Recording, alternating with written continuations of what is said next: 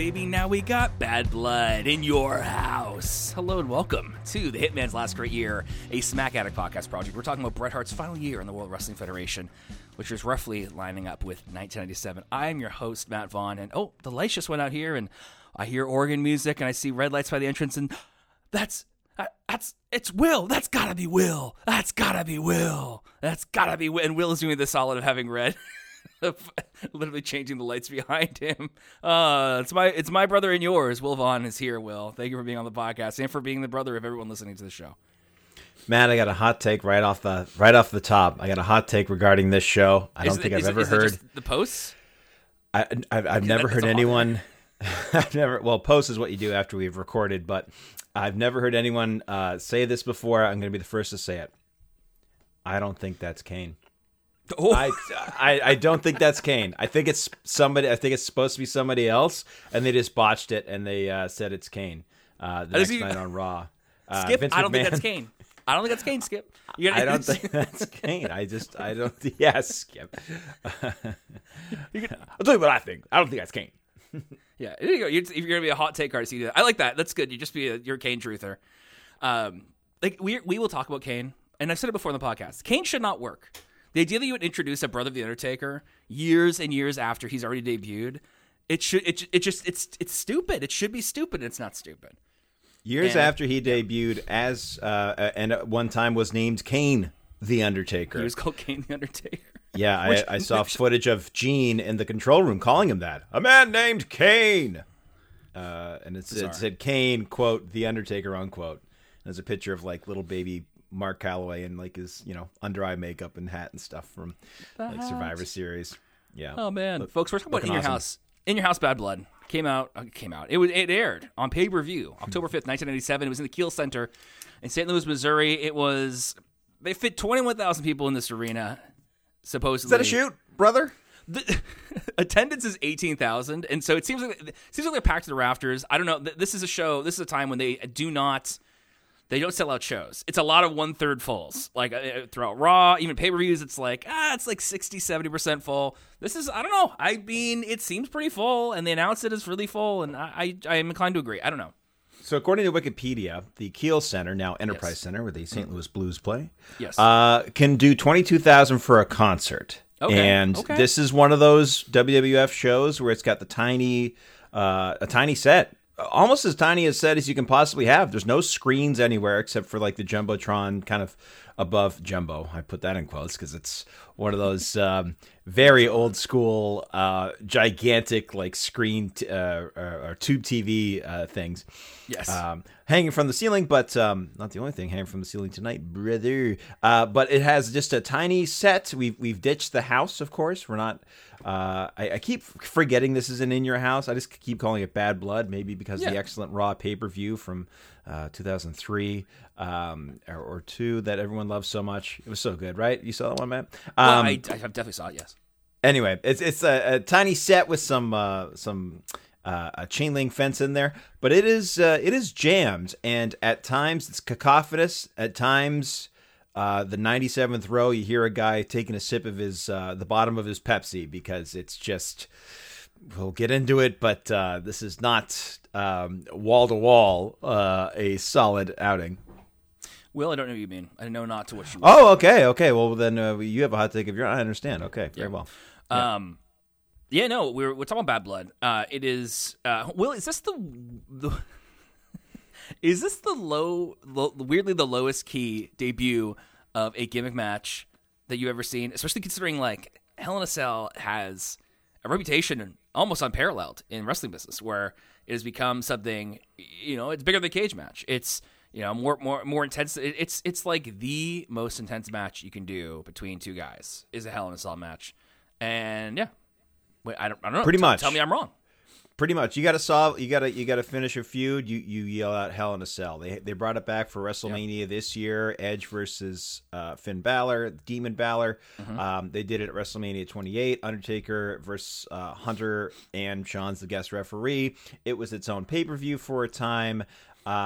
It's been kind of Well, Hunter's kind of done away with the specific gimmick pay-per-view for the most part, although he said he'll keep TLC around because nobody says, I challenge you to a TLC match. People want to say, I challenge you, you, me, let's all this Hell in a Cell. It's just a cool thing to yell at the end of a sentence, besides yelling out War Games. They tried to hype it, and they undersold it so hard. Like, these guys pretty much solved the Hell in a Cell match like immediately and did probably the best Hell in a Cell match ever, like right away. Yeah, well, that's the whole question. They nailed it right away. Is it immediately the best version of this match there could ever be? To the extent of like, is it worth going back to that? Well, Mick Foley says otherwise. I can't help but think of it. I can't help but compare it to when the Elimination Chamber debuted, right? Where there's so much hype around. Here's what it looks like. They have a video package about the actual structure. They had that stupid segment where Eric Bischoff came out and like smacked it around with like a pipe. Segment that was like 2 minutes before like the first contestant came down to the ring. And then who's on top of both those matches? We'll find out at the end of our show. But one individual won both. Yes, won both initial outings. He also won the first. He lost the first ladder match ever. Which is at WrestleMania 10. First ladder match ever. Yeah. No, not ever. Come on. Hey, it's the first. All right, whatever. Let's get this. Okay, let's set the stage for Bad Blood because there's a lot to get to before Hell in a Cell. But again, it's also a tiny stage. We'll set it. Yes, we won't. We will not belabor the things. On last week's episode of the podcast, we covered the Raw between Madison Square Garden Raw and Bad Blood. It was supremely uneventful. We essentially just said Steve Austin showing up to be read the riot act by Vince McMahon, and truly nothing else happened worth mentioning.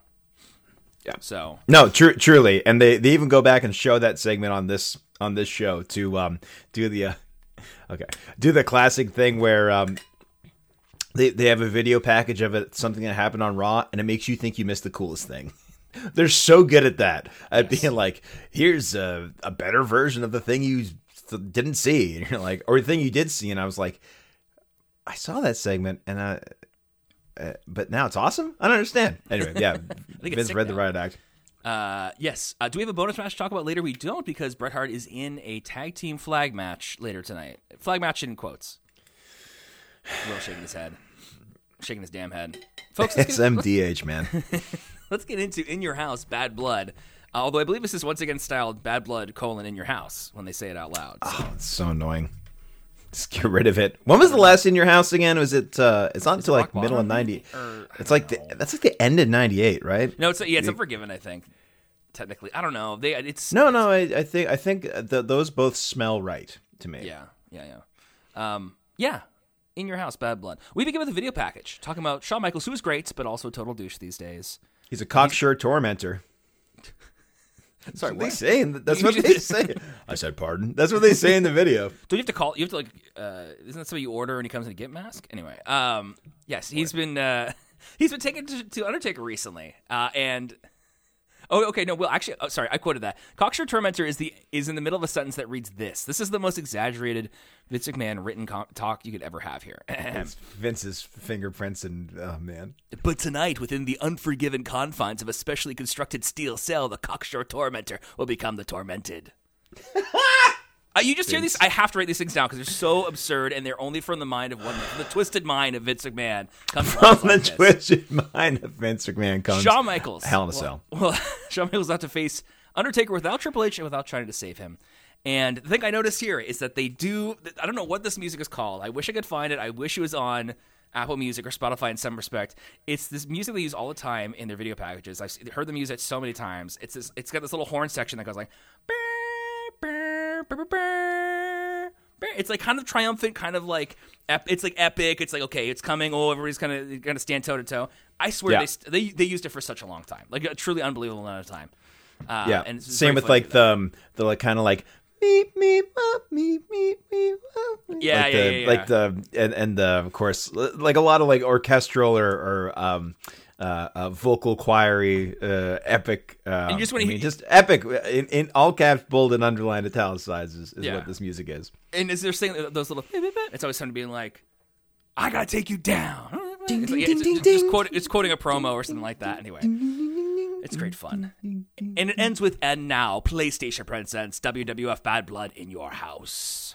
Now, the Bad Blood theme song, or the theme music that they have, stinks. It sounds like stock music from like a video, like No Mercy or something. You give your CAW one of those, and you're ready to go. It's just like the most generic, like. It's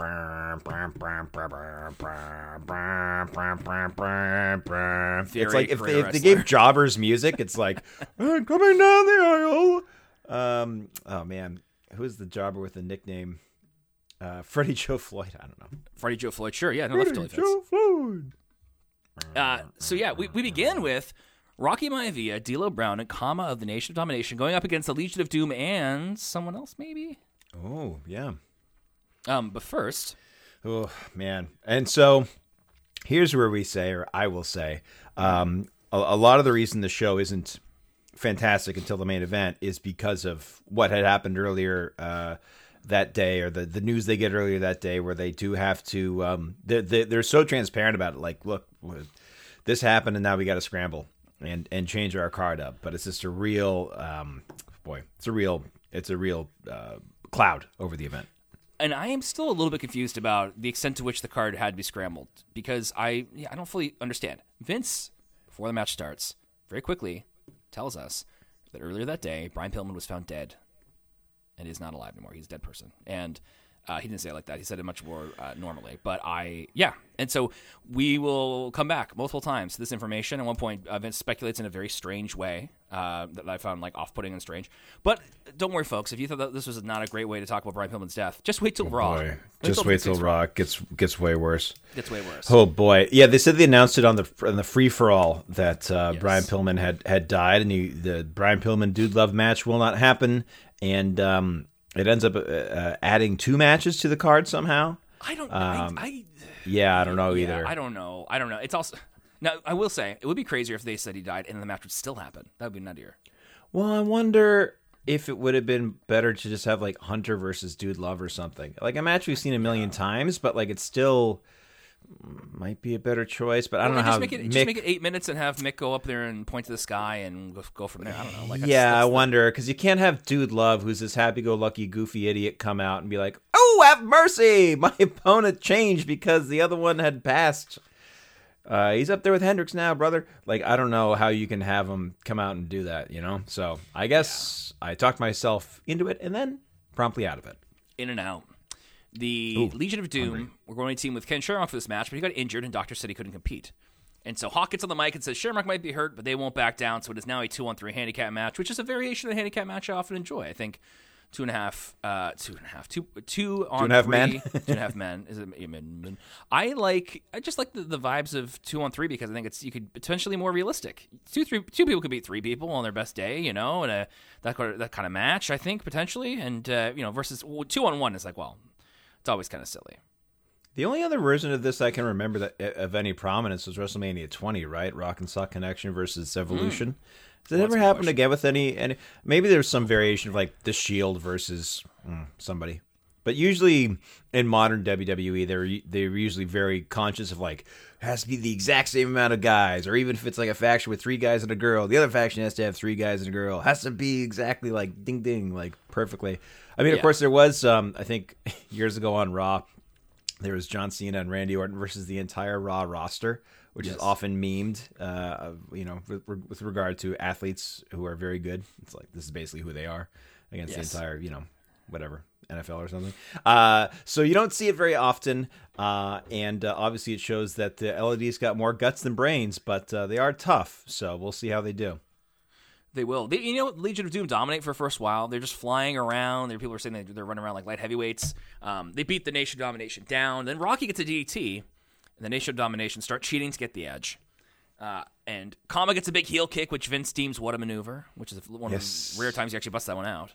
Yes, he does. Yeah, he's got JR sitting right next to him. He says, "What a maneuver," and JR's like, "It's like a heel kick." He gives it a better name. Yeah.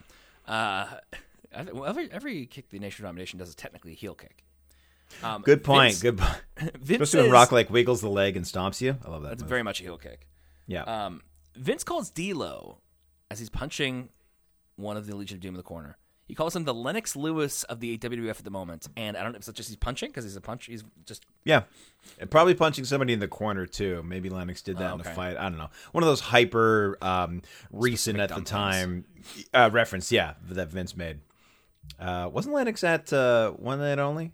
No. Where was he? He was at SummerSlam 1992. With Bulldog. He was at SummerSlam 2004 with you guys in Toronto. Oh, yeah, of course. Undertaker versus JBL, where the fan ran on top of the limo and almost ripped the top of it and ruined the ending spot of the aftermath of that match. Of course, that would forget. Quite dramatic. Hawk tags in. The referee misses it, so Rocky and Kama hold Animal down so D'Lo can do a frog splash, but only gets 2. I like the spot of 2 guys holding the guy down so he gets splashed. It's good. It's always good. They stretch him out. Hawk does get tagged in. The LOD run wild. They try to get a Doomsday Device on Rocky, but Farouk wanders out, distracting the Legion of Doom, so they don't do the Doomsday Device. And I'm like, well, that's on you guys. Like, it's not like Farouk didn't come out and get in the ring, and they just put him down. They're like, oh, okay, we won't do this now. Oh, can I mention something else actually that happened before we finished this match? Yeah. There was one of my favorite spot of the match was I think there was another tag where Hawk tries to get in, the ref doesn't let him, so D'Lo holds Animal's legs open, and Rocky just punches him right in the dick. It's a great spot. Rock would have some good dick punches later, and he would throw his career. Oh, man. The crowd's all over Rocky. They hate him. Again, him and the heel character is just, it works so much better. He's so good at it. He's very, very good at it. With Hawk and Animal distracted, Hawk gets kicked in the back of the head by Kama, and then rock bottom for the 1-2-3.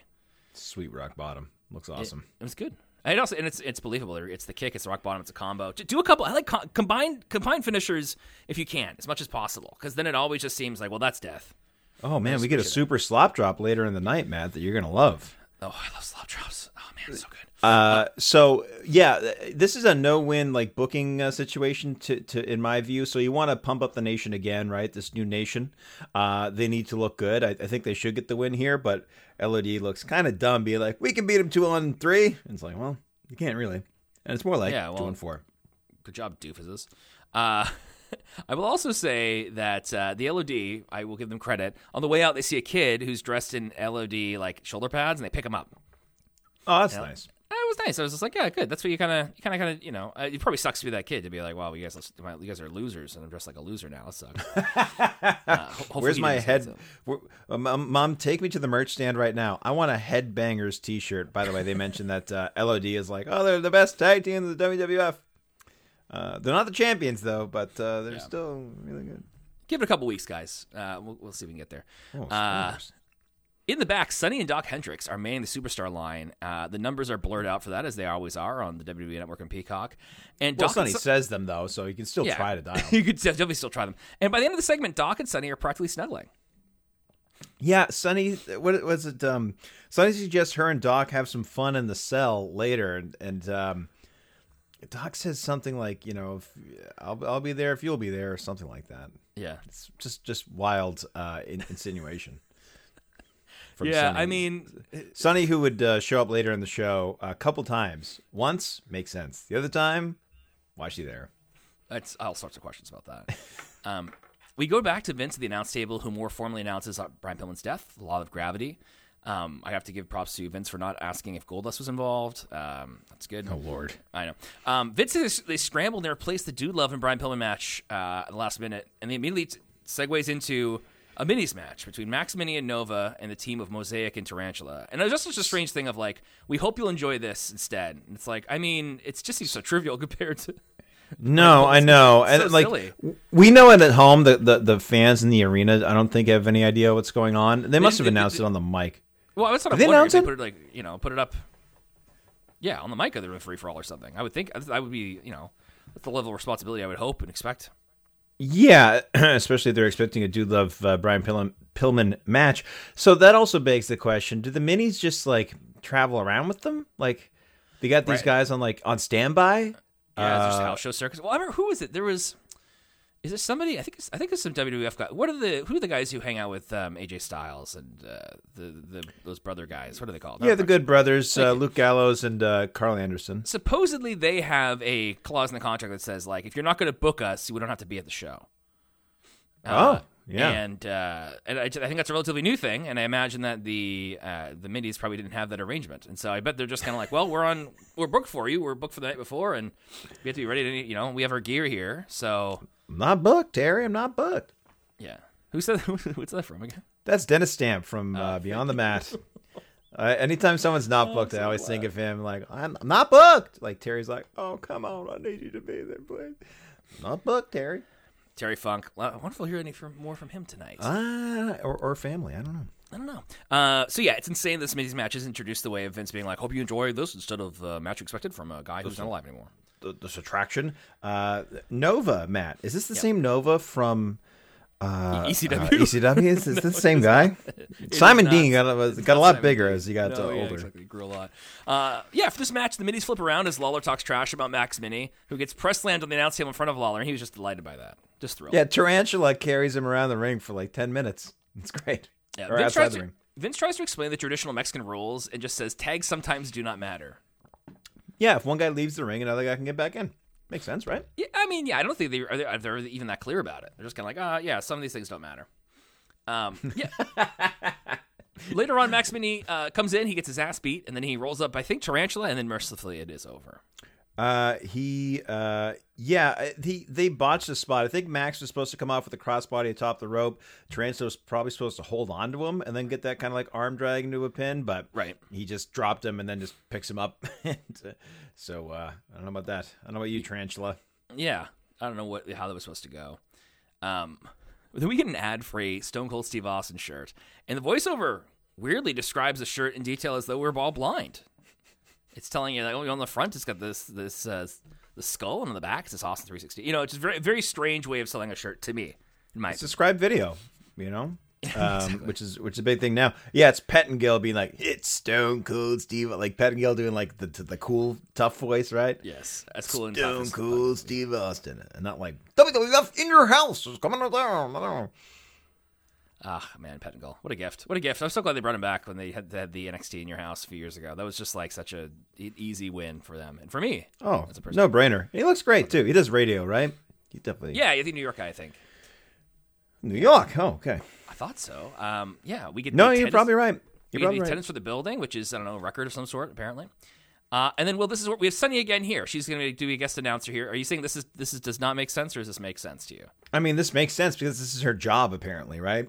We talked about people's jobs on the show. Dawn Marie's job back in the SmackDown 6 days. Like, what exactly is you say you do around here? And now we got Sunny, who's just not managing anybody, even though she comes out and says, I know a thing or two about tag teams. And she's the ring announcer for our championship match, Matt. And this got championship pedigree all over it, buddy. Yeah, she really should. It is really quite funny just how... she used to be involved in the tag team. She's not currently. She's just announcing things. I just find that curious thing. Yeah. It's the Godwins with Uncle Cletus going up against the Headbangers. If you are not aware of Uncle Cletus, don't get too attached to him. He's here for now. He's about to get flushed. Let's just say that. Recognize. Yeah, there you go. That's right. Very good. Very good. Very good. So this is a match where I was annoyed because these are the matches where I want to just absolutely tune out. Do something else. Come back to it later. Why were you annoyed? This is Matt. This is a WWF Tag Team Championship match. Well, I don't think you get the gravitas of this match, Matt. And these teams said, you know what? This is a championship match. We're going to give them a championship performance. We're going to spit in the air and catch it in our mouth. It's going to be really gross. Oh yeah, dude. Okay. Yeah. That was one. Things kept happening in this match I had to note, and I was like, I don't want to note a lot about these things, but it's funny. I don't know. There's a lot I enjoyed. So yes. I know. One of the Headbangers spits the air, catches it in his mouth, gets a reaction from the crowd, and the commentators react to it, and they're like, kids, don't do that. And then Jerry Lawler says something that made me genuinely laugh. When he says, I think kids should try to put things back where they found them. And I was like, well, that's great. That's near peak Lawler for me. I was just very much enjoyed myself with that. So thank you, Jerry. Thank you, Jerry. He is on. He is on. He is on one tonight for sure. The Headbanger who didn't spit and catch in his mouth, he blows a hurricane on the floor, and then the Headbangers try to do either a flapjack or back body drop on Phineas in the ring, and they end up nearly dropping right on his head. It was pretty rough.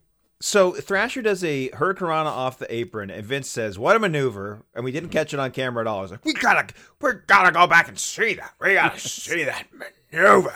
And we do, and we see that it sucks. Like he just totally he tries to head scissor him or hurricane him, or if they're one and the same to you, God bless you. And just lands right on his back, and I think it's Phineas just kind of like tosses himself. Very cool. Yeah. Oh man, very funny the way these things end up. Yes, Vince says he's not anti-South. He says he's from North Carolina, and it's just strange to hear him cop to say, I am from North Carolina. He even says, I forget the name of the actual community he says he's from, but he does say, I am from North Carolina. I'm a North Carolinian. I did write it down in Pinehurst, South Carolina, or North Carolina. Yeah. Pinehurst North, that's right. One of those two. Well, there you go. Crazy. There he is. What headbanger powerbombs the other onto Phineas for a count of 2, which I kind of dug as a move. But when the headbanger goes up for a stage dive move, Phineas catches it. He turns into a powerbomb for the 1, 2, 3 and the tag titles. The headbangers are no longer champions. Champions for a month and then never again. What a weak finish to this match. Like he just catches him in a powerbomb and drops him while we have Uncle Cletus on the outside and Chekhov's slop bucket in the corner. Now they do beat him down with Uncle Cletus and the horseshoe that he has, of course, which is his trademark. So. Yeah. Brought him luck on this night, so that's nice. Absolutely. But they beat him down after the match, and Fink gets on the horn, and he says, if they do not leave the ring, they will be stripped of the World Wrestling Federation Tag Team Championship. And they're just like, all right, well, bye. Well, we'll leave then. I mean, what a sign of referee overstepping yet again. This is something I always find just so frustrating. Is these referees who, these guys are beating people down. They tell, Finkel, like, hey, make sure get these guys to stop, because otherwise they're arrested, or the equivalent of getting arrested. And more or less, we'll strip them of the titles. And their title. They won't be the Godwins anymore. Yeah, they just have to be Chuck and Steve. Chuck and Larry. That's right. Yeah, so that's that. And the referee's overstepping, that's gone. Definitely happened. Yeah, 3 tag team matches in a row, by the way, if you're keeping track. We see a video on Stone Cold they played on Raw last week where Michael Cole narrated and told us that Stone Cold is by definition a rattlesnake. He's by definition a rattlesnake. Absolutely. Yeah. He's been running amok. We also see what happened on Raw last week when Vince gave Austin his options, which are pretty much like get right or get terminated. Because he's like, well, you could bring a doctor's note, which you won't do because you can't, because no doctor's that stupid. Or you could get terminated. You're terminated, quite frankly. Yeah. And again, that clip looks so much cooler there than it did when we watched it last week on Raw. Yes. It's like, right on. Michael Cole is in the back. He says Stone Cold's going to forfeit the Intercontinental title tonight, but here's Owen Hart to say he's sick of hearing about Austin. All he's going to do is hand Owen the title again. Yeah, and maybe Owen's a little rattled, understandably, from the day's events. I mean, you actually don't really get all these guys are definitely rattled from the news from earlier in the day. Probably Steve too, but he doesn't show it at all. Which is, him being professional. But yeah, something that you don't really put into consideration is like, one of their colleagues they found out died earlier in the day, and now you got to go like, all right, go on and do the show, right? Do the pay-per-view right now. And in about a year and a half in the same state, it'll be a lot worse. Man, oh man. Yeah. Yep. Yeah. This is the issue with having a wrestling podcast. We have to confront death, and it's a painful thing. That's also the problem with life in general, of course, is that you have to confront death and grieving and things that happen to people that are not explainable, and it's just painful. Yeah, that's right. Totally. Life includes tragedy and pain. Something I don't quite understand is why this next segment happened. I'm not mad about it. Just not sure about why it happened. Jim Ross is in the ring. It's not a bad segment. You'd actually see it on like a modern show, I think. It's actually quite nice. It's odd. Yes, we're honoring some St. Louis wrestling legends. Sure, yeah, it's great. Yeah, and they're like at a time where they're all still alive. It's only 97, so they go back into some deep history. Big time. I got an age check for you, by the way, when one particular gentleman comes out. The oldest of the bunch, he would say. And you can guess how old he is at the time. Yeah. The answer is quite. Jim Ross, we just get a parade of guys, and a couple here were people expected, and at least one was kind of a surprise, and I was excited to see him. And Jim Ross starts by bringing out the former NWA champion, Gene Kiniski, who I did not realize was from Canada or they had a connection to St. Louis, but or in Edmonton. Right, and for the purpose of this podcast, he was in Stampede Wrestling back in the day. And he later, this is 1997, he would die in 2010. Next is Jack Briscoe, Gerald Briscoe's brother, and he's also a former NWA champion. He also died in 2010. Oh. And then Dory Funk Jr. comes out next. Sure, why not? He's another former NWA champion. He also appeared in the 1996 Royal Rumble. He is still alive. He last wrestled in 2018. Of course he did. Yeah, he's got a match booked next week. He wrestled a fair bit in the 2010s, to an extent that is a little bit surprising. He's probably booked. Yeah. The thing that I found surprising, Harley Race is here. He comes out next. He was most recently in WCW. Jim Ross announced him as Handsome Harley Race, not as the King, which is what his gimmick was back in the day in WWF. But, yeah, I mean, Harley Race, a guy I've only grown to appreciate. He's just one of these guys, along with a Terry Funk, Stan Hansen. Big boys who were brawlers, but also top quality guys, and were big in like the 70s and 80s and everything like that. And yeah. Well, I mean, the pictures of Harley Race where he's got like a 97-inch chest. Yeah. And like a 4-inch biceps, but he's just like, he's got the chops. He's got the tattoos on the arm that were like carved in with a knife or something before tattoo technology got better. You just look at that and just like the word tough is the only thing you can think of. He just looks tough as hell. He just looks tough as hell. Now, I will say the production crew is blowing it here because I believe before Dory came out, there were signs, the cameras on the signs that say like Terry Funk rules. So I think that the fans were expecting something like this. Oh, yeah. When Harley comes out, there's a sign that says Harley Race needs a Stone Cold Stunner. Wow. Wow. Give Harley a little. Why? I mean, he would take it. That's the thing about Harley Race. Have you ever seen Harley Race managing Vader at WCW? That dude is desperate for. He just wants to bump, man. He gets ass kicked the whole time. He wants to bump so badly. I love it. So yeah, he would. I think he would probably pretty happily enjoy a stunner there. By the way, Sonny is also with JR here in the ring, and this is the part where I'm like, why? Well, why does she have to be there? I guess she's handing out plaques. There. Well, she's handing out plaques, and they're like, there's a close-up of one of them. I forget what it says, but it's like, he's nice. And it doesn't even take that long, really. But it is like a show that's 2 hours and 49 minutes with a fair bit of padding in there. At some point, they realize, no, it can only be, you can make it like 2.5 hours. Don't try to hit the 3-hour mark because you're okay. It's no one's benefiting from making it that long. Not necessarily. Not surprising after bringing out Dory Funk. Here comes Terry Funk, his brother, former NWA champion. Recently retired at WrestleFest in September. Extremely retired. You'll never see him again, Matt. Never see him again. Much less on WWF programming in the next few months. Well, that was Chainsaw Charlie. It's a different person. True. Terry Funk, of course, in real life, died recently. Died in the last year, the year this came out. So, Terry Funk, another guy, just huge in the business. One of these guys one of these guys you could put on a Mount Rushmore of wrestling, and you go, I don't know, sure. Weird thing to say, but his death was kind of overshadowed by Bray Wyatt passing, I think, the day after. Or it was the day after, right? 2 days after. It was extremely close. Right. Yes, they were very close together, right? So, unfortunately, so they both kind of to be memorialized kind of at the same time. Right. And both guys having excellent things said about them. One of them had an extremely long career. One of them had way too short of a career, unfortunately. Yeah, no, it's true. What a piece of business. Yeah, interesting. So Terry Funk, everybody. Again, more death, but it is a wrestling podcast, folks. So yeah. The final two honorees are Sam Muchnick, the famed St. Louis wrestling promoter and former NWA president, and Lou Thez, who is Lou Thez. He is a legend. He was the video package. They say he's the oldest and youngest NWA champion at the time because he won his first title at 21 and he lost his last one at 50. And I just love that as a detail. It's amazing, right? Yeah, it's like here's somebody we could never really go away from as like, well, he just is the best. Just somebody who's just so reliable in the ring and so respected and so I don't know what to say, believable, I guess, credible as a wrestling champion. Well, he also started a newspaper, right? The Lou Thez Press, isn't that what he? That's right. Well, it's the imprimatur for it, of course. They do books as well and magazines, everything like that. Now, one of the best Lou Thez Press is Steve Austin. One of the worst, unfortunately, probably Tori. Tori. Oh, man. Poor Lou Thez. I have to see Tori do that. Sam Muchnick died in 1998, just a little bit of a year after this, and Lou Thez died in 2002. So Sam Muchnick is born in 1905. He is 90. Sorry, hold on. Let's run the back. He was born in, sorry, what year was he born? 1905. Oh, okay, so he was legitimately born in the Wild West. He was born in the Wild West, and he promoted like wrestling. He's 92 years old here. 92 years old.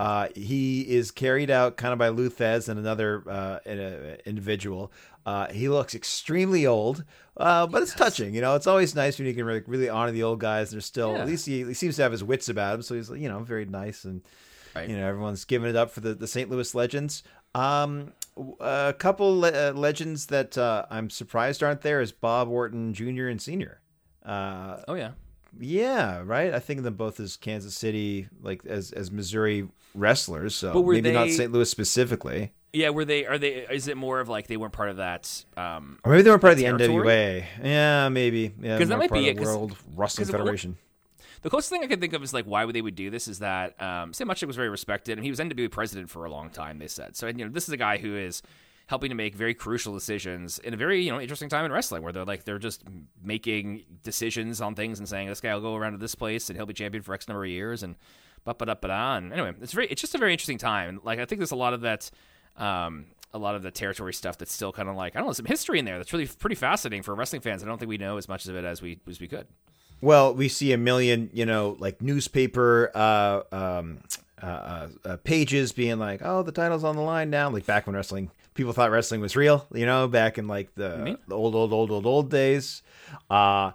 So it's also probably a bunch of stuff that you can't see, because there's no television deal. That's what Vince would kind of work on more. But JR, extremely effusive in his praise for Sam Muchnick, calling him the greatest promoter of all time. Wow, it's pretty high praise. I mean he's no Tony Khan, but he's good. Exactly. How many times did he win the Wrestling Observer Award for that? What if Sam Muchnick had a Twitter account?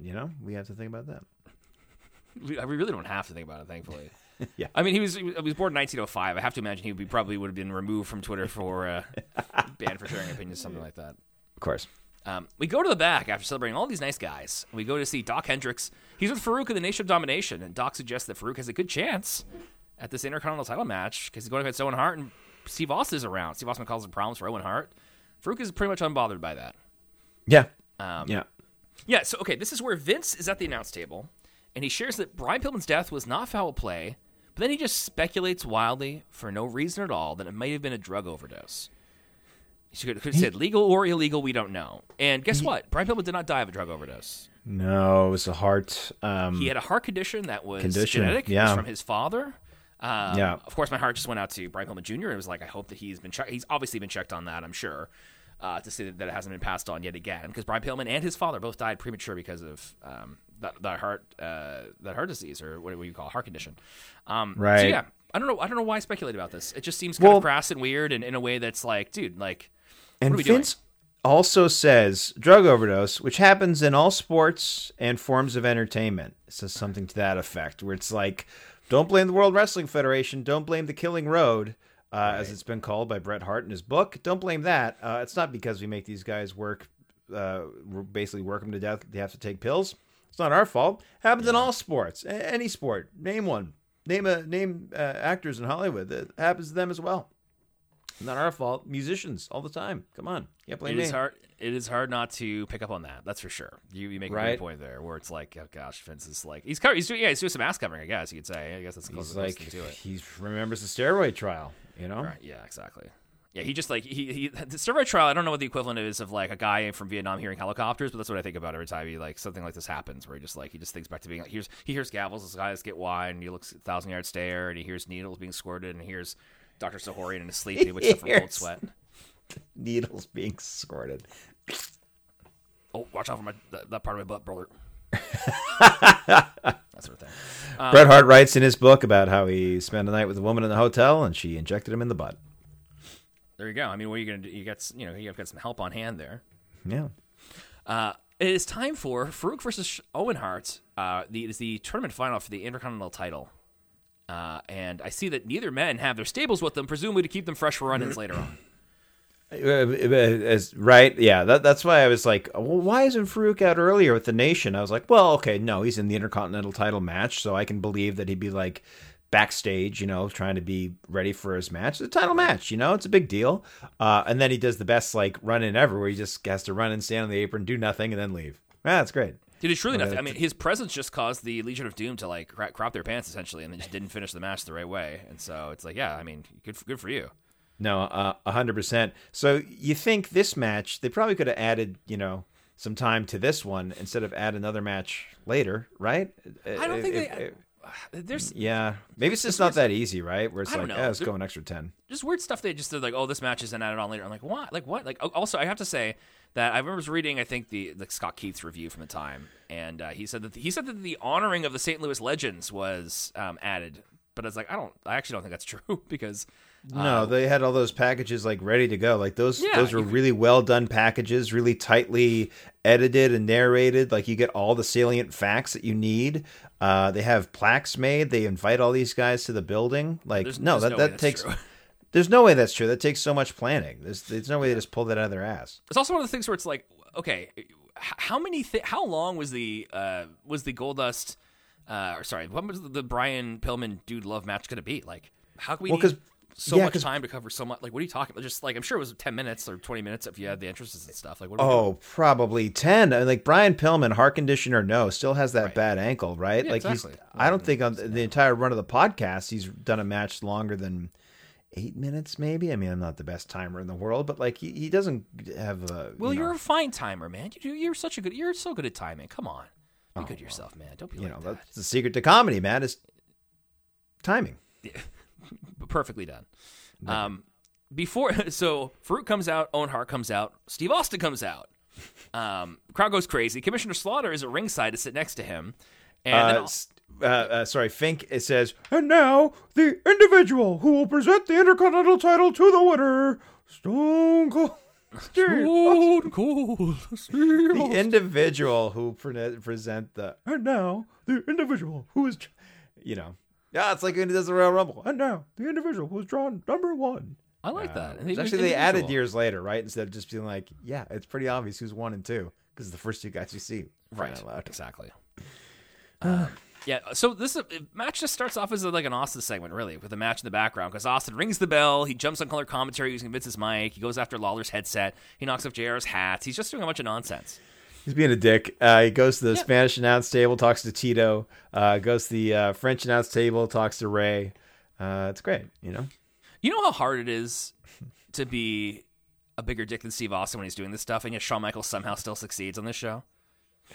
Right? Yes. Yeah, he definitely does. Damn right impressive what he does here. Yeah. This is something that has annoyed me several times. Jim Ross says this match has a 60-minute time limit, and I have to ask, what happens when the match goes that length and no Intercontinental title is no champion is crowned? What are we doing? Why are we doing these why are we announcing that? You don't have to announce that. They're gonna wrestle until they figure out who the champion is. It's pretty very obvious. Good question. Poor Steve Austin. Yeah, he's had 2 of his titles taken away. The tag title that was at Ground Zero, right? Yes. Which had a time limit, which you questioned as well, very, very rightfully so. And then this is time limit as well. Man, I got to tell you, if Steve Austin keeps giving up these titles, I don't think he's going to last very long in the World Wrestling Federation. He's never going to like win the whole thing. He's not going to win the big one. He's not going to win the big one. Keeps having to give him up. You make that point, but I mean, like, 5 years later, he's not really wrestling anymore. No, I know that's also very true. Again, Rock's barely getting started right now, and 6 years later, he's not really wrestling full time anymore either. Yeah.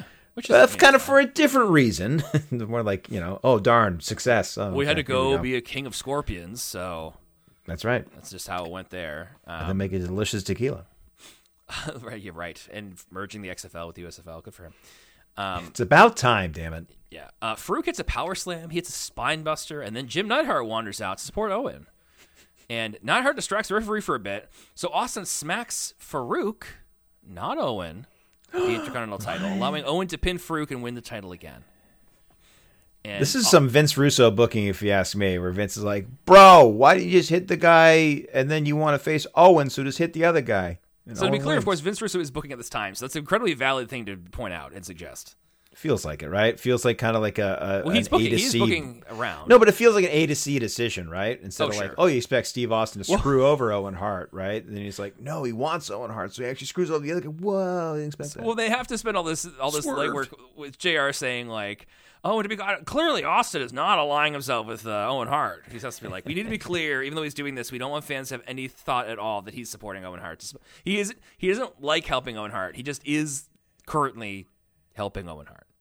I have to believe it's because he wants that ass, as you would probably say. Although he wouldn't say it like that, because the way I said it was very sexual. What? Okay. Yeah. I want that ass. Bring it over here. Steve Austin, quote unquote, hands over the title in the funniest possible way, which is he walks by the ring, he throws the Intercontinental title in the ring like he does not care about it, and he leaves, which is a hilarious interpretation of handing over the title.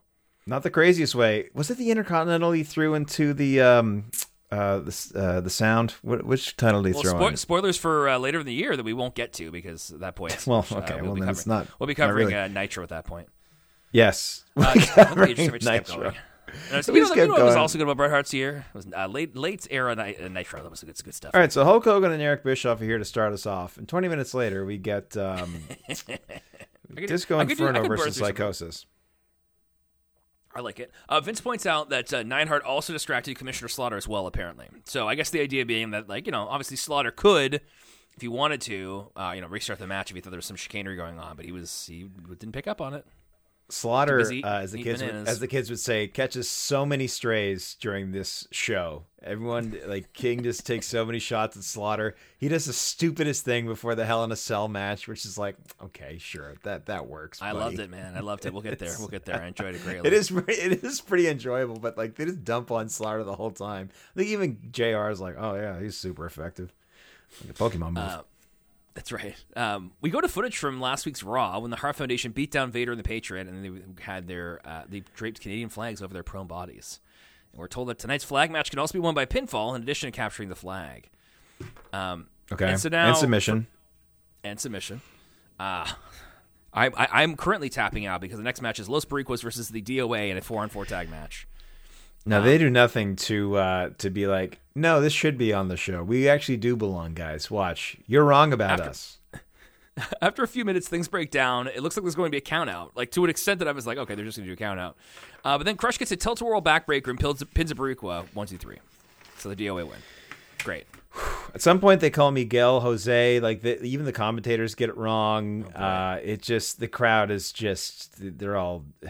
bathroom break written all over it. This is brutally boring. This is terrible, actually. Unfortunately. Very bad. We go from that to Bret Hart in the back with Michael Cole and with the British Bulldog. Michael Cole says the American flag will be flying here tonight. Bret says he must be dreaming, as Americans do.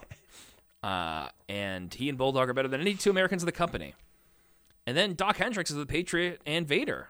And Vader says Bret Hart's the best. He says that the best there is, the best there was, the best there ever will be is, quote, BS. A bunch of BS. Yes, get bleeped. And the commentators are like, whoa, whoa, okay. Well, wait a minute. Jared's like, I remember saying he was a classy individual. I'm like, I'm sorry that you guys are so delicate that him saying something is BS. You guys are like, I can't believe he would say such a thing. Look, ever since he tried to choke out a Kuwaiti newscaster with his tie, Vader's kind of on thin ice. It's like, listen, buddy. Apparently. I mean, I think it's a great addition there. It's just so funny to do that. So, this is the only time it gets bleeped on the show because we hear it later on. Well, I thought that was perplexing too. I was like, "Oh, right, there's a moment in the show where someone yells that turn of phrase, and turn of phrase. Well, it's easy turn of phrase. Certainly unique and original. Time for a flag match. Bret Hart, British Bulldog, going up against Vader and the Patriot. I'm putting these on the flag match, by the way, my friend. Yeah, folks, couple of air quotes. They do not actually grab any flags. We're told that apparently Patriot was hospitalized in South Carolina on a Wednesday because he had dehydration from the flu, which is pretty intense. I mean, I don't know. I don't think I'd be wrestling on Sunday if that was what I was doing. I think that's pretty rough. So we pumped his ass full of some steroid that made him all better. And well, now just look to be at clear, him. he was not. You do not have to convince him. You kind of could knock him over with a feather to take some steroids. He's like, oh, knock him over. Do you have any steroids with you right now that I could take? That'd be great if I could. Thank you, man. What a great turn of phrase, knock him over with a feather. It's a flag match. The flags get erected, and both teams come out with the flag also. So, hey. Right. if you like flags, this is your thing, I guess. I don't want to yuck anybody's yum here. Really doesn't make sense that they would come out with them too. They should just not have any there, and then they should put their flags there so they can literally capture their own flags. They should come out looking at their hands like, what do I do with my hands? And they see the flag like, let's go, partner, and they just like march out to try to get the flag. But oh my, they're going for the flag, and the ref rings the bell. Oh my, they want the flag so bad. Yeah, they should be drawn to it like moths to a flame or something. Flies to shit. Yeah, that's it. Will, you thought they were classy, Will. Oh, I thought you were a classy individual. Come on. Bret and Bulldog head out of the ring and attack the American side as they get into the ring. Things break down immediately with the teams pairing off to brawl. Bulldog breaks the flagpole over Patriot's back as Vader and Bret fight over the Canadian one. And JR says the match hasn't started, so no one gets disqualified. But it's like, that's also not how the match would end. That's not how you can't end this match with disqualification, because it's not. That's the thing. And the problem with this match, of course, is that it's a tag team flag match, but it's also like, at no point is there any reason why they should actually be tagging in and out. No. There's no disqualifications. You should just. I can't. I don't know. I don't know. I don't know. It's one of those weird things where just like there's no disqualifications, but also if you could just kind of play along with us here, we just have to pretend. We use the honor system here in the World Wrestling Federation, please, gentlemen. Yeah. Well, it's hard to make sense of it. So Bulldog and Bret are damaged on the floor. So Vader and Patriot pose in the ring, and the bell rings for the match to begin with Bret and Bulldog on the floor. And Lawler points out rightly the Americans should just climb up and grab the flag right now. This is the second time of the night they just ring the bell for a match to start, or the first time, pardon me. And it is the like, first. Ding, ding, ding, and they're like, "Okay, this makes no sense. Great. Why are they like?" You have to imagine Vince being like, "Can we have a referee meeting? Stop doing that." What the hell do you think you're doing? Guess what? They're all going to get in the ring at some point. So can we just do that then, please? Do we have to? We don't have to hurry up the show. That's not what we're trying to do. Oh take your time. JR suggests that Bret and Bulldog will receive a better greeting at Survivor Series next month in Montreal. I'm sure that's going to start off fine there. Better greeting and an even better fair. Oh boy, okay, I'll take this time to say this. I can't believe we're there, like already. I think it feels like next month, man. Like this whole thing just comes to like it hits a brick wall. This comes to a screeching halt. Yeah. Which are two different turns of phrase. You hit a brick wall, and screeching halt would be if you applied the brakes. If you just avoided the brick wall, you're slamming. But you know what I mean, though? It's just like we're going, and then gone. Like, immediately. Yeah. It's also crazy to think that they had 2 pay-per-views in Canada in 1 year. It reminded me, actually, of I remember that when Bret jumped to WCW, World Championship Wrestling, which we'll talk about very briefly at the end of the podcast here, a little over a month. Thought a lot of people in the WWF were like, well, great, we lost Canada. WCW's going to have Canada wrapped up. They're going to do tons of shows there for the next few years, and they have such a they're just going to generate so much money from them then, and they just didn't not even a little bit. They're not even a little bit. I mean, they had shows there. They did some pay-per-views. They'd run Vancouver, but they didn't capitalize it to the extent that they obviously could have. Yeah, I mean WCW Canada. It just the two are I don't know. The WCW to me obviously is like the South. It's like Georgia and the rest. But Canada's kind of an odd fit for them. I think WWF is a better fit for Canada, just geographically, based on geography and history. To me, two of my favorite subjects. I think that people overthought just the extent to which Canadian fans would abandon WWF or something like that. It's like, when WWF was getting hot at the time, right? It was Austin. Everything was crowded there. So, so Survivor Series next month in Montreal. It'll be, we'll get there. We'll talk about it. Starting next week, we're on the road to it, man. That's what we're doing. Boy, oh boy. Yeah, Patriot goes to climb the turnbuckle, but Bret Hart hits him with a low blow. Bret gets into a slugfest with Vader, but that never really goes well. Bret just gets destroyed with a bunch of jabs and is knocked down. Wouldn't recommend getting in a slugfest with Vader at any time. Yes, not a great start. Not a great thing to do. Bret goes for the flag, but Vader hits him with a low blow. And then after tagging out, Bret chokes Patriot on the apron and tells Bulldog to go for the flag, but Vader trips him up. And then we have a little spot here that I really loved. Something I thought was very clever and enjoyable, which was Bret goes to trip up Patriot again, and he goes to do a ring post figure 4. But Vader approaches him, so Bret leaves. He goes away from the Patriot, and the referee goes toward Vader because, hey, Bret's not doing anything wrong, but Vader is approaching somebody on the outside. And so the ref takes Vader, he sends him away, and then as Vader's getting taken away, Bret goes back, and he does get the ring post figure 4 on Patriot for real, and I love that. Mm-hmm. Yeah, I like that too. Vader smashes Bulldog and comes after Bret again, who goads him on. And Bret gets a sharpshooter on Patriot, but Patriot reverses it. He gets the hold on Bret, but Bulldog just smacks him down. The worst sharpshooter you'll ever see in your entire life. Well, it's a reversed one. I have to give him some credit for it being not, you're not in the same spot for it. Okay. It's a little bit different. Bret goes for a sharpshooter. Big Patriot Mark. Yeah, that's me, of course. I think he's great. He's definitely not. He's definitely not weirdly booked, and I can't understand his whole vibe and whole thing. I don't get it. Oh man, strange. Bret goes for a sharpshooter on Vader, but it gets broken up. Vader goes for a sharpshooter himself, but Bulldog continues to play sharpshooter defense. He takes Vader out of it. Right. And Vader sets up for a moonsault on Bulldog. He doesn't just grab the flag that's there. No, he doesn't. He uses the flagpole to hold himself up, and he's in the corner where the flag is. Now, if you were to pick any moment not to do the moonsault or the Vader bomb, it would be then. It would be then. I think you would just try to do it. You just try to anyway. There's something that comes over Vader when he decides to do a moonsault. You literally cannot stop him. Steve Austin one time and earlier in the year goads Vader to get up there and do a moonsault, and which he does, and he misses. But once Leon gets the glimmer in his eye, you can't talk him out of it. No, it's true. It's very true. And he goes to the moonsault. He flips. He lands on his feet, which is pretty insane for him to do. Yeah. So Bulldog was moving a bit, so he adjusted. I've never really understood. I've never really been able to understand like how it works when you say like, oh, he was flipping over, but he kind of saw it coming. I was like, I don't know if that makes any sense at all. Right. Yeah. Bulldog's moving. He adjusted. Outside the ring, Bret and Bulldog go after Vader with a flagpole, but Bret grabs the ring bell and he smashes Vader on the head with it. And Vader manages to survive the offensive onslaught. He tags in Patriot, who hits Bret with the Uncle Slam, but it only gets 2 because Bulldog breaks it up. And then a fan tries to run into the ring, but referee Mike Chioda literally kicks him out as Bulldog gets a couple shots in too. And then Vader gets a Vader bomb in the corner on Bret, but Vader is not the legal man. Patriot goes for roll-up. Bret reverses it, and he gets the 1, 2, 3 as Bret and Bulldog win the flag match, if you can call it that. Yeah, congratulations, Halifax, Nova Scotia. You're still the undisputed champion in flag matches in World Wrestling Federation history. Yeah, it's really not close at all.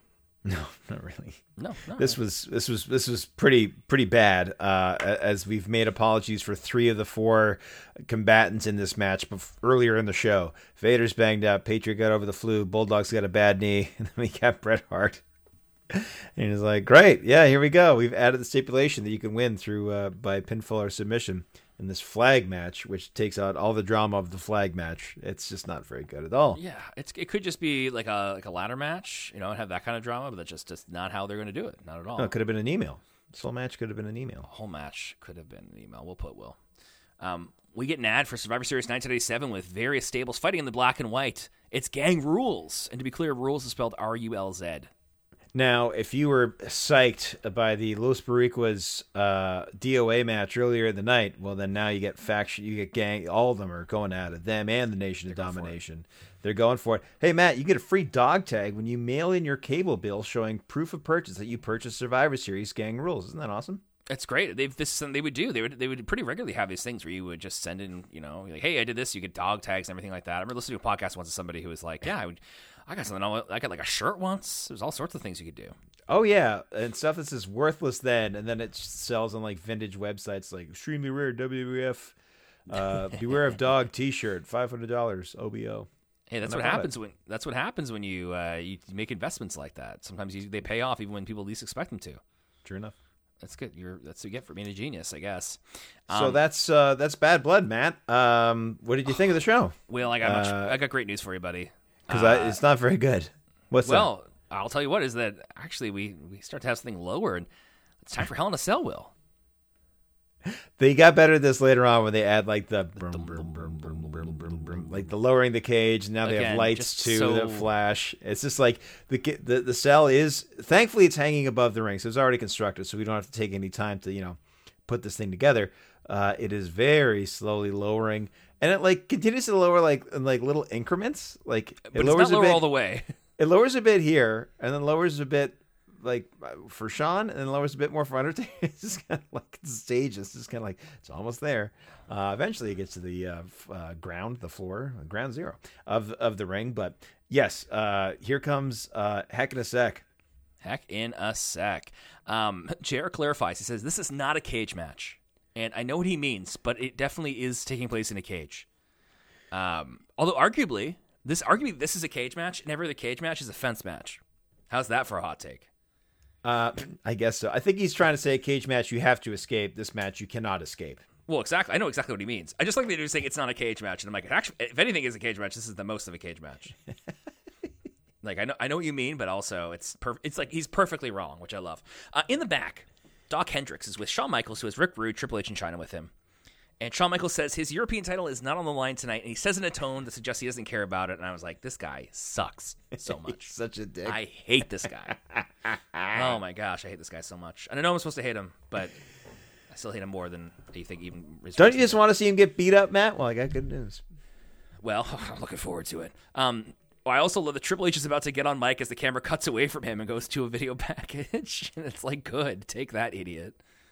I respect him now, but back then, boy, I was just thrilled to see him just eat crap every time. Yeah. Which is great.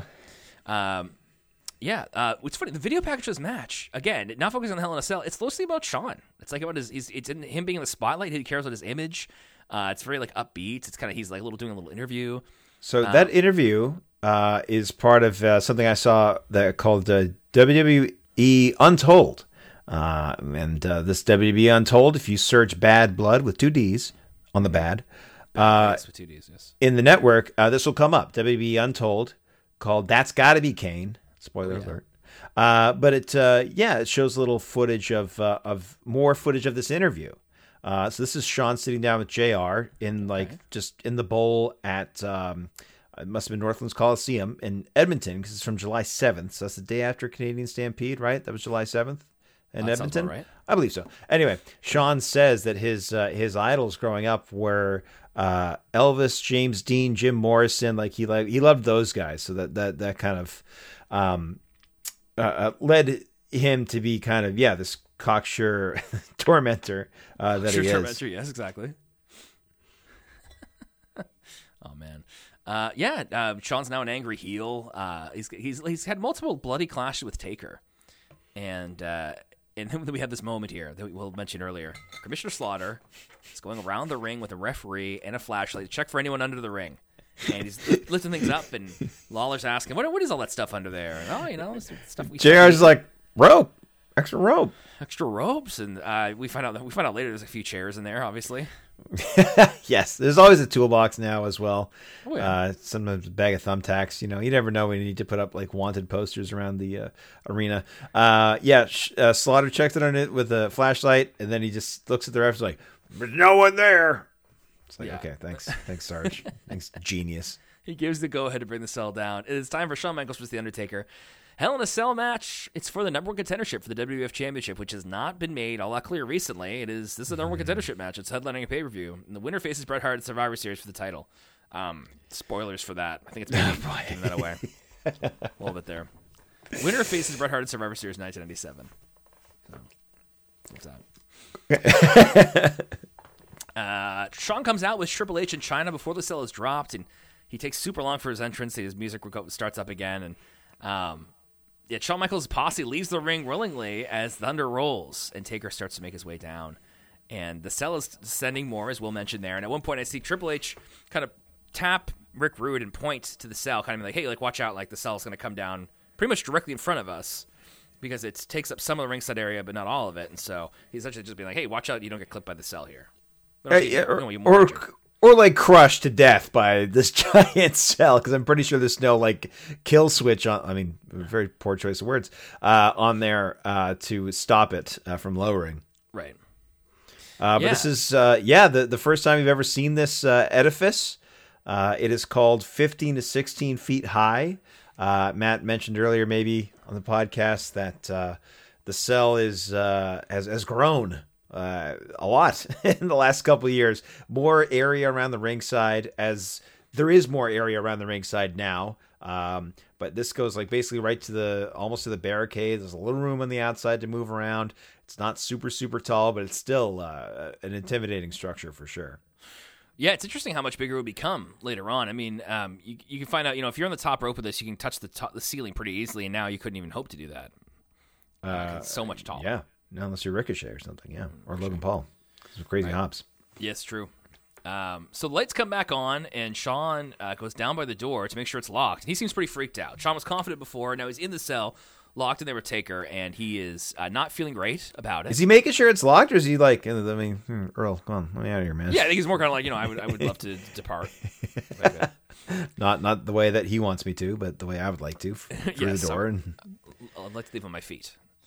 And so, Taker is stalking Shawn around the ring to start the match, and the bell rings before they get back in the ring, which is another time when the match starts and they're not in the ring at all. It's bizarre. Makes no sense. To just be clear, well, there's no attempted pinfalls on the floor of this match, right? It's only ever in the ring. Yeah, and they never expressly say that it has to be finished in the ring, but I guess we can just assume that. It's not false count anywhere. This is one of the things I find strange about it, is that later on there'd be false count anywhere in the cell, and it's like, well, why? Why would? Didn't Triple H pin Jericho on the cell roof? Mm-hmm. He pedigreed him on that thing, which is just insane to think about. Pedigreed him above the cell. That's right. On the cell roof, above the ring, rather. Yeah. I can't really wrap my mind around there. No, I know. Well, Jericho wrapped his face around the top of the cell. I'll tell you that. Sure, stupid. That's a dumb finish anyway. Whatever. Dumb match. The match sucked. So Taker's just beating on Shawn. Vince talks about how rough this would be. Shawn rallies back, but Taker beats him back easily. He gets his rope walk, and we have this moment where Shawn gets back body dropped, and his feet hit the top of the cage, hit the roof there. Yeah. Just getting across there just how trapped they are. It kind of helps. It's kind of claustrophobic in that way, which I like. And outside the ring, Shawn climbs the cage, but Taker snatches him, and he brings him back down. He sends Shawn off into the side of the cell with an Irish whip, and then he smacks Shawn when he bounces off, and he does it again. And Taker tries to powerbomb Shawn outside of the mats on the floor, but Shawn grabs the cell, and he tries to climb up, but Taker grabs him. He still manages him to bounce off the walls and take him down. Yeah, it's great. It's like Undertaker beating the tar out of him, and Shawn, every time he gets like an inkling of like an escape or some offense, Undertaker just like goes right back to pounding him. Yeah. Great detail. I do love there's a little bit of back and forth here. We have a moment here, which will become important later on, where Shawn swats at a cameraman who is near him in the cell, presumably for being too close. Swears at him. We bleep out the swears. Right. Seems like an unplanned moment. Okay. Sean's a hothead. Cameraman's in the way. All right, I get it, Shawn. Hey, calm down. Do your job. Be a professional. Well. That's right. Shawn knocks Taker off the apron into the cell and follows up with a suicide dive. And then to extend his advantage, he grabs the steel steps. He smacks Taker with them. And the referee, Earl Hebner, stands on the apron to try to wave Shawn off because I guess he's being mean. I don't understand. Like, this is something, and this happens with refereeing where, and I get mad at this later on for something else, where referees have to decide if they're morality police or if they're rule enforcers. Because they act like morality police, which is, I guess, something like part of the kind of the drama of wrestling is you want to be like, oh man, like, are they going to, like, someone get hurt here? Whereas referees, in a no disqualification match, if a guy brings out a barbed wire bat and he goes and whacks a guy in the head with it, the referee should be like, all right, cool. I am the referee of a barbed wire bat match. JR would say it's as legal as a headlock. Exactly. And referees seemingly did not get the message about some of that stuff, which I find infuriating. I get so annoyed with that. They didn't understand the assignment. I can't get it. Yeah, exactly. The assignment was not understood. Shawn then takes the bottom steel steps. These steel steps have two pieces on them. He hits Taker with the top one. On the bottom ones, he lines up a spiking pile driver on Taker, and he just drills him. He almost kind of loses him the first time. Yeah, and I think that's... Yeah, so he loses him the first time almost, and this is where I heard like the one spot called for the night, which is like something like, all right, here we go. Like something like that. Oh, nice. Like, picks him up. If you could kind of pop up as I drop you down, that would be great, Taker. Thank you. Yeah. They spike him in your damn head. Pile drives him on the steps. Insane. Yeah, totally. It is also the first time in the match I'm watching, I'm like, oh, Shawn could beat Taker here. Right? Like a very believable thing you do to beat him. Yeah. And after the spike and pile driver, the cameraman, once again, is too close, and Shawn takes a swipe at him. He swears at him. And then Shawn grabs a steel chair from under the ring, and he smacks Taker with it, which which is not only allowed, but it's objectively allowed, because Slaughter saw the chairs in the ring underneath, and he was fine with it. He shone a light on it, literally. Go for it. Yeah. After a couple of chair shots, Shawn only gets a count of two. And he traps Taker in the ropes, where you kind of get your arms stuck between the top and the middle ones. Yeah, he takes out a snake and he bites him on the bicep. It's insane. It was a total callback, of course. But he goes to hit Taker, but Taker boots him in the face. And when he charges again, Taker flips Shawn over the ropes onto the floor where Shawn lands on the cameraman. A cameraman who's mysteriously jacked with long hair. I don't know. Well, cameraman can have whatever, shape of body they want to have. Well, sure. Do we know the identity of this individual, or maybe he's just a gentleman who wrestled in St. Louis? I don't know. I was deeply curious of it, of course, because hey, in terms of like a non-wrestler spot, it's one of the more famous ones there is. Well, it calls to mind little Snuka Jr. Getting having Undertaker miss him on a dive. He was the cameraman at WrestleMania 26, I think it was. 25 or 6, right. One of the two. Anyway, yeah, that's true.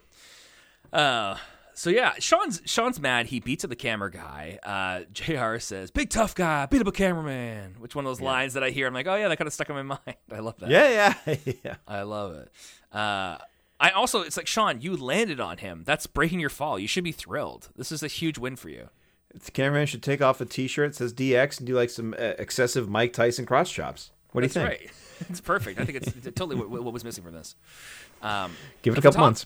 We have a photographer runs over. He checks with the camera guy and he yells, "Get us some help! Get some help!" It's Tom Buchanan. Yeah, Tom Buchanan. He's name checked, right? Which is why you are aware of him. Vince said, yes, that's why. I'm not a psycho. Vince says, "Us, Tom Buchanan, our photographer, getting some help down here." Gonna need some help down there. It's true. This is such a smart move. I think it's a cool spot. It's a cool way to do it in the first Hell in a Cell is genius to me. Yeah, for sure. Like, it just shows that Shawn and Taker are working on another level. Yeah, and as we're wondering about what's gonna happen to this cameraman, Shawn is in the ring. He gets a forearm. He kips up. He drags Taker to the middle of the ring, and he lines up with an elbow drop, and he nails it from the top rope. So he hits the top rope elbow. JR says nobody, the WWF, has ever done it better. And if you want to throw out Mach, there was something I saw on Instagram recently. You remember in WCW, Diamond Dallas Page, Master of the Diamond Cutter, had taped up ribs for a very long time. In fact, I believe in it must have been Revenge. One of his alt outfits is you can just be DDP with taped up ribs. Had taped up ribs for a long time. Yep. This clip is called DDP before his ribs were taped up. And DDP's lying there. Macho Man goes for an elbow drop. Now, DDP's a little close. Of course, WCW ring's a little smaller. Mach does the elbow drop, and he lands his entire body weight on DDP's ribs. And it's like if you've ever taken a first aid course and they have the Recessi Annie dolls, it looks like it looks like a full chest compression on that. Like, it looks like all his internal organs were smashed. Unfortunately, from Mach, who's like a guy we all love and respect, and Dallas loves him too, but you're just like, oof, that was not a good look for Macho Man, right? Dude, there. Famously, apparently in other shoot interviews, people have said like, Macho will crush you? He would land on you, man. Like, the reason it looked good is because it's coming down on you. So, Heels, the Showtime show, I believe Showtime, or Stars show that's been recently canceled. The first episode, a guy hits an elbow drop, and the guy goes, "No, you did it all wrong. You got to do it like this. You got to basically like land your entire weight on the mat, and your elbow barely, obviously barely brushing the guy." But the guy sells it like he was squashed. But anyways, yes. Right. So DDP felt the full brunt of that. Shawn Michaels seems to land this one well. You can, maybe you can say, the reason Macho Man's is so good is because he actually hit you, which is like, well, is that better? Maybe. In some ways, sure. Shawn Michaels' super kick was better because he actually kicked you in the face. He didn't slap a leg. He kicked right in the face. Back in my day, wrestling was all a shoot. It's all real. That's what it was. So Commissioner Slaughter wanders down to the ring, and he and the referee work together to open the cell door. And Shawn lines up Sweet Chin Music, and he nails it on Undertaker as Slaughter helps the camera guy out of the cell. But speaking of Mach, remember Macho Man hitting the elbow at WrestleMania 5? What did Hulk Hogan do? Got up immediately. Well, that's what Undertaker does here, too, where he immediately sits up. And Shawn goes, oh, hell no. Let's not do this. Pretty good use of the sit-up, I would say. You can be like, you should be able to do that. But it's like, well, he is kind of unnatural. I didn't even think about it here. That's the thing that's so perfect about it. It's like a perfect no-sell. It wasn't even considered by me. Right. Wasn't even considered. So Shawn sees his opportunity. He rushes out of the ring. He pushes the ref out of the way, and he is out of the cell. But so is The Undertaker, who is right there with him. And it's very funny. The entire selling point of this match is this is a cage. It's a roof with a cage. You cannot escape it. And it is immediately undercut by the first match. Yep, right away. No, I'm saying they solved it right away. Like they did all the spots in the cell you can possibly do basically immediately. So out on the floor in front of the door of the cell, Shawn dropkicks Taker. First off, I mean, doing that on the floor is insane. And he does it again, but he gets caught by the Undertaker. And then he gets slungshoot, I don't know how to say that, into the cell. And, Will, we were talking about this before we went on, that getting the slingshot is the most obvious Shawn Michaels blade I've ever seen. So Shawn, when he's laying on the ground and the Undertaker has him by the feet, has his hand on his forehead, and he's just waiting to get slungshotted. And I guess, on his way up, he nicks himself. Does he nick himself or does he slice himself? This is something that Shawn also said in the WWF Untold. That's got to be Kane. He said, something about me is, it's like I can bleed a lot. And he definitely does. He does a lot. It's true. And so Taker, to add to it, Taker javelins Shawn into the cell a few times. And then Shawn gets a lobo on Taker. And then he starts to climb the cell on the outside, trying to head for the roof.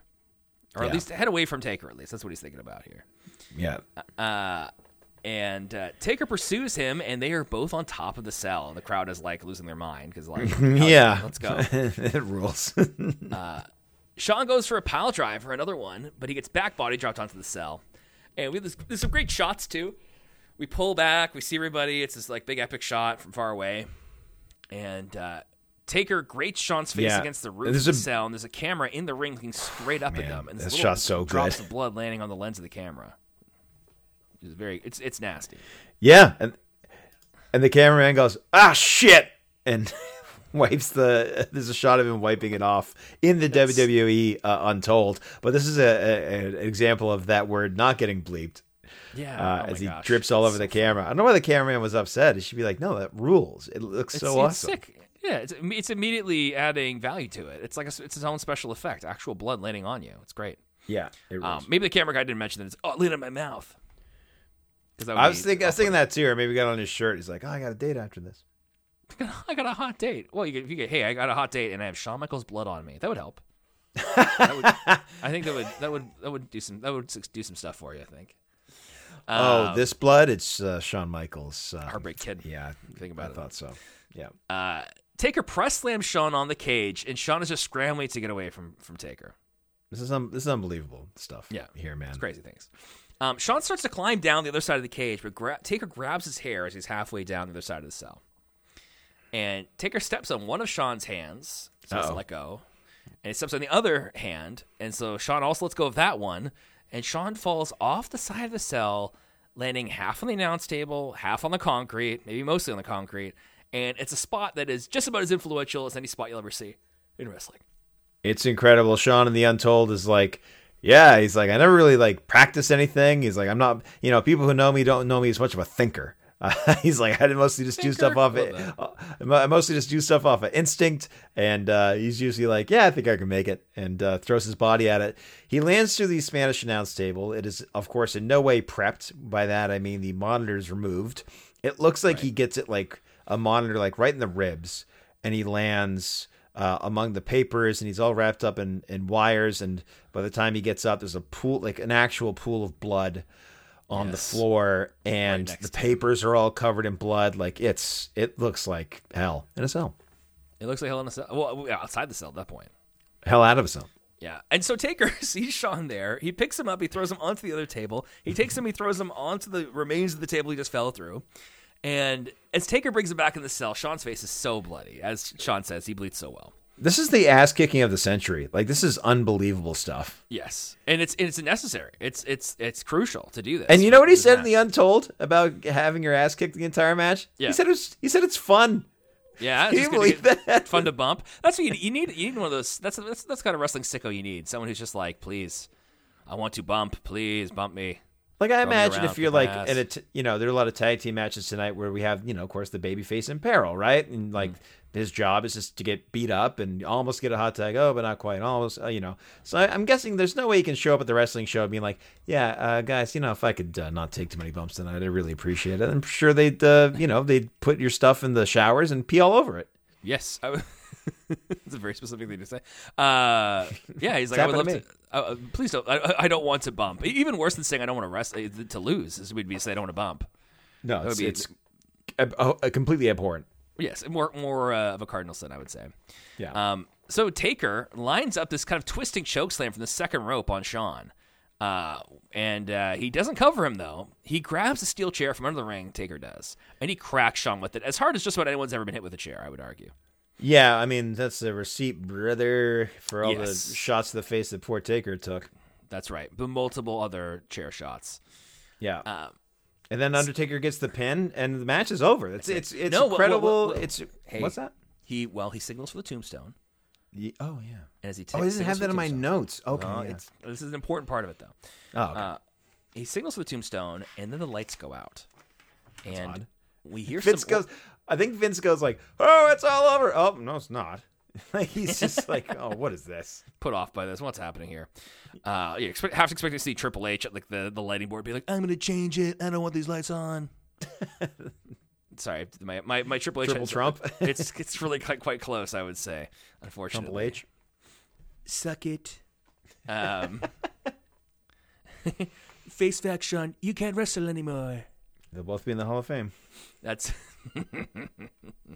Oh man, we hear some organ music. We see some red lights, and Paul Bearer walks out with a big red machine. Sorry, it's a guy, and he's in red and black tights and a red and black mask. And Taker is shocked, and the commentators say that's got to be Kane. Vince McMahon with the all-time call of 1997 at least says that's gotta be Kane. That's gotta be Kane. He's just so in his element. JR, I think, says, "Look at the size of this person," or "Look at the size of this man," or "Is it a man?" He comes out with Paul Bearer behind him. Or is it a man? I love that. He's the biggest guy in the company immediately, like the largest man in the company, talking muscles, height, all of it. He's got the V1 Kane mask, the Kane sleeve. Got Paul Bearer behind him. He's all lit red. There's an explosion that happens on the set behind him. It looks effing awesome. He looks incredible. He did have meetings with Vince where he kind of feels like he looks like a superhero, especially when he had a cape. He would do some house shows with a cape on. Yes, the cape, that's right. That he's not wearing at this point, but he's like, "Why do I look like a superhero? Aren't I supposed to be like a scarred, burned thing?" And Vince McMahon says, "Well, Kane's ego was so hurt and so damaged by being burned alive and left by his family that he did the superhero thing to compensate for that." And Glenn's just like, "Oh, okay, that makes sense." I mean, I get I can't really parse all of that. Be like, oh, he's actually regardless he's to us, he looks looks more of a superhero. Regardless to us, he looks like Kane, right. And he looks awesome. Yes, he looks fantastic, and Kane rips the cell of the door off. Door to the cell, rather. Thank you. And that shouldn't work. Another thing that is stupid. That shouldn't work, but it's fine. There's no hinges I noticed on the door when he rips it off. He just kind of like pulls it off the doors. He pulls the door off, enters, throws Earl into the wall of the cell, just to show that he's in fact evil. Taking out the referee. Although, of course, in my books, taking out Earl Hebner that, one of the biggest face moves you could possibly ever do. And Matt stood up and applauded. That's right. Absolutely. Thank you, Kane. So, Kane stands before Taker in the middle of the ring. He looks him in the eye.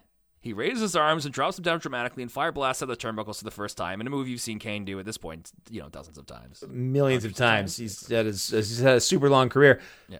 The first time he does it, the whole building goes, "Whoa!"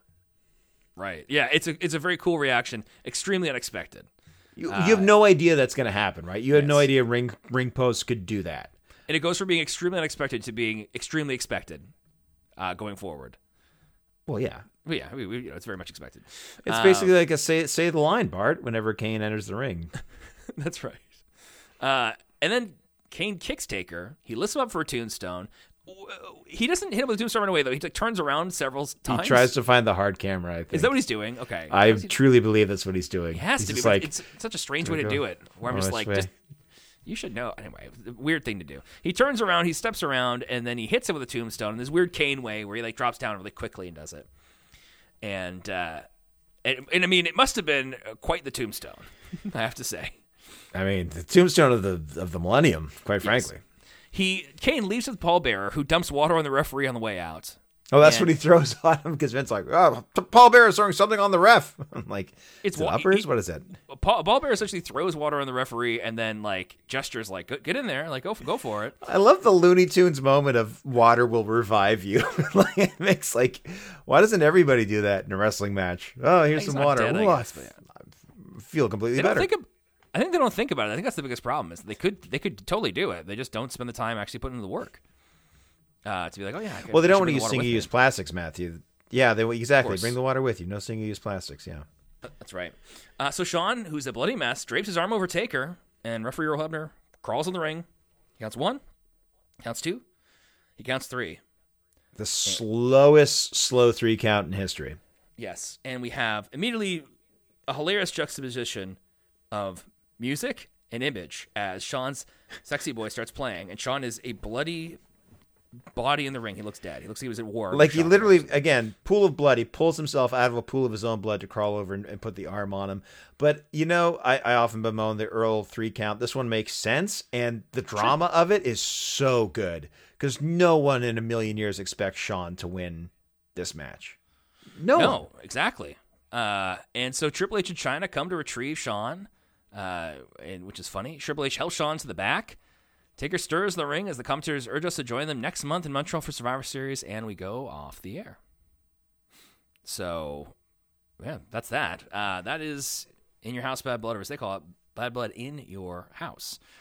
So, Will, I'd love to get your final thoughts on the show and your rating. We use a 3-tier rating system here, as you may recall. If it's a bad show, we say it's in the dungeon. If it's a show that's kind of you say it's in the Neidhart zone. Or if you think it's a great show, you say it's a TBT, TBT, WTBT, EWB. That's the best there is, the best there was, the best there ever will be.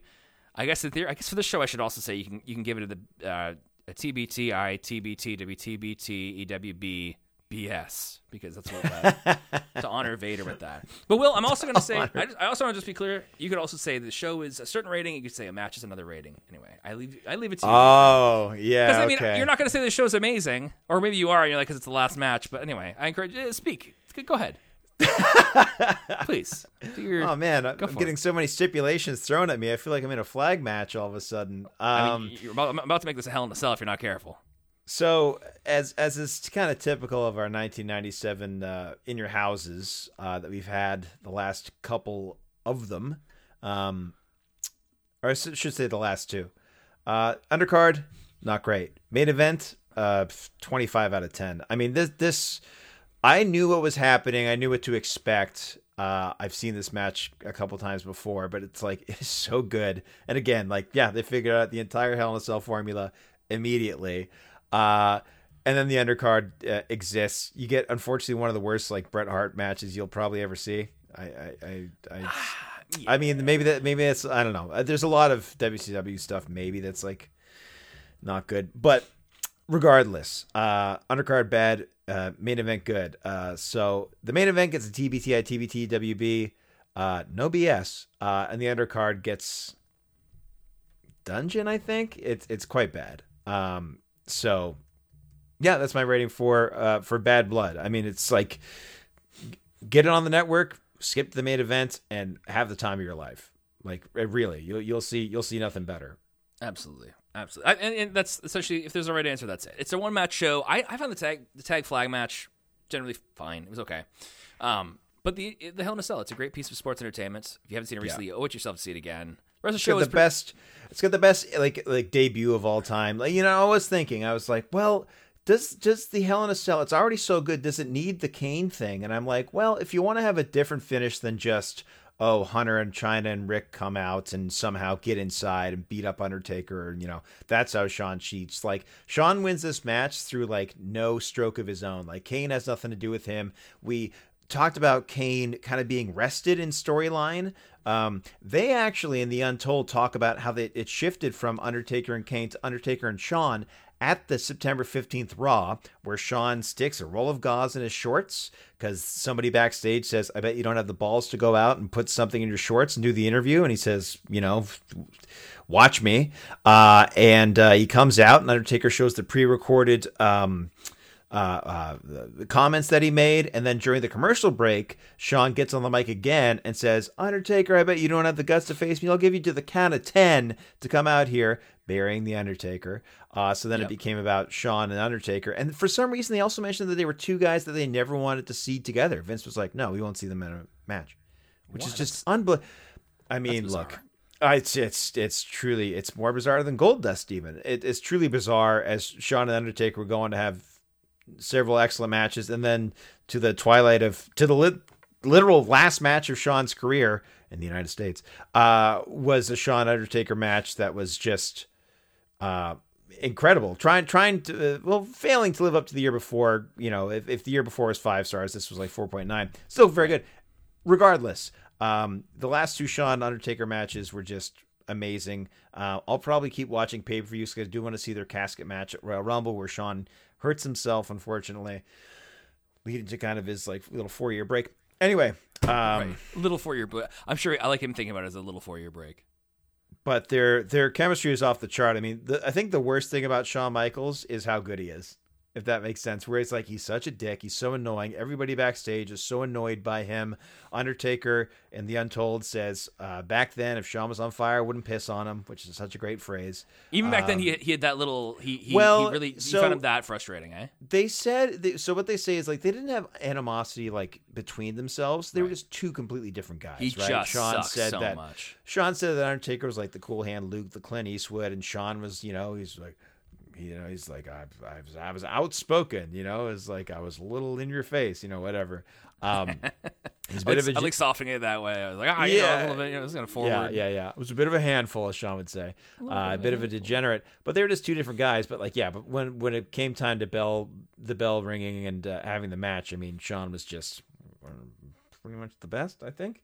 As I watch more Shawn matches, like. He's really good, man. He's just so good. Insanely talented. It's like it's really hard to. It's undeniable. He's really good at wrestling, my friend. I will say that. Yeah. That's gonna do it for the show. The next show we're covering is the October 6th, 1997 episode of Raw is War. There's no bonus match. Bret is gonna be taking on Shawn in the main event. Not Shawn. Bret is taking on Triple H in the main event of Raw. Yikes. And this one's a bit it's a bit dramatic because Vince interviews Brian Pillman's widow and on the air, and it is genuinely not okay. Wrestling Observer winner for the most underhanded promotional tactic that year. Mm-hmm. Yes. So we'll break it all down next week. Amazing how we can get something so right, and then the next day just completely almost like squander any goodwill you could possibly have.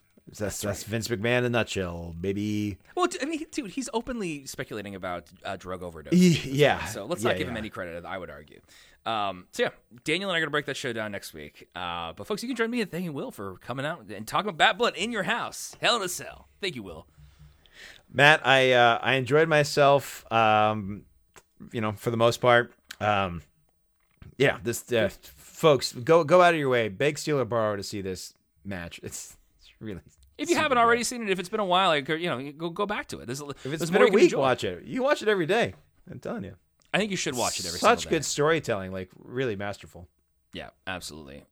So, folks, we'll talk to you next week. Hey, you can follow us, Smack Addict Pod, on Instagram and on Twitter. You can share the show with a friend. You can also review us on Apple Podcasts, and it's got to be 5 stars. It doesn't have to be. That's totally fine. You can do whatever you want. But the red light. There's some more. There's some hell. I'm feeling some brimstone maybe, and some feeling the heat of some hellfire and brimstone. Yeah, I mean, I'll walk through it. It's fine. Excellent. Well, that's good. We'll see if any legendary wrestlers debut next week. Thanks for joining us. We'll talk to you then. Is it a top 5 debut all time? Oh, it's got to be number 1.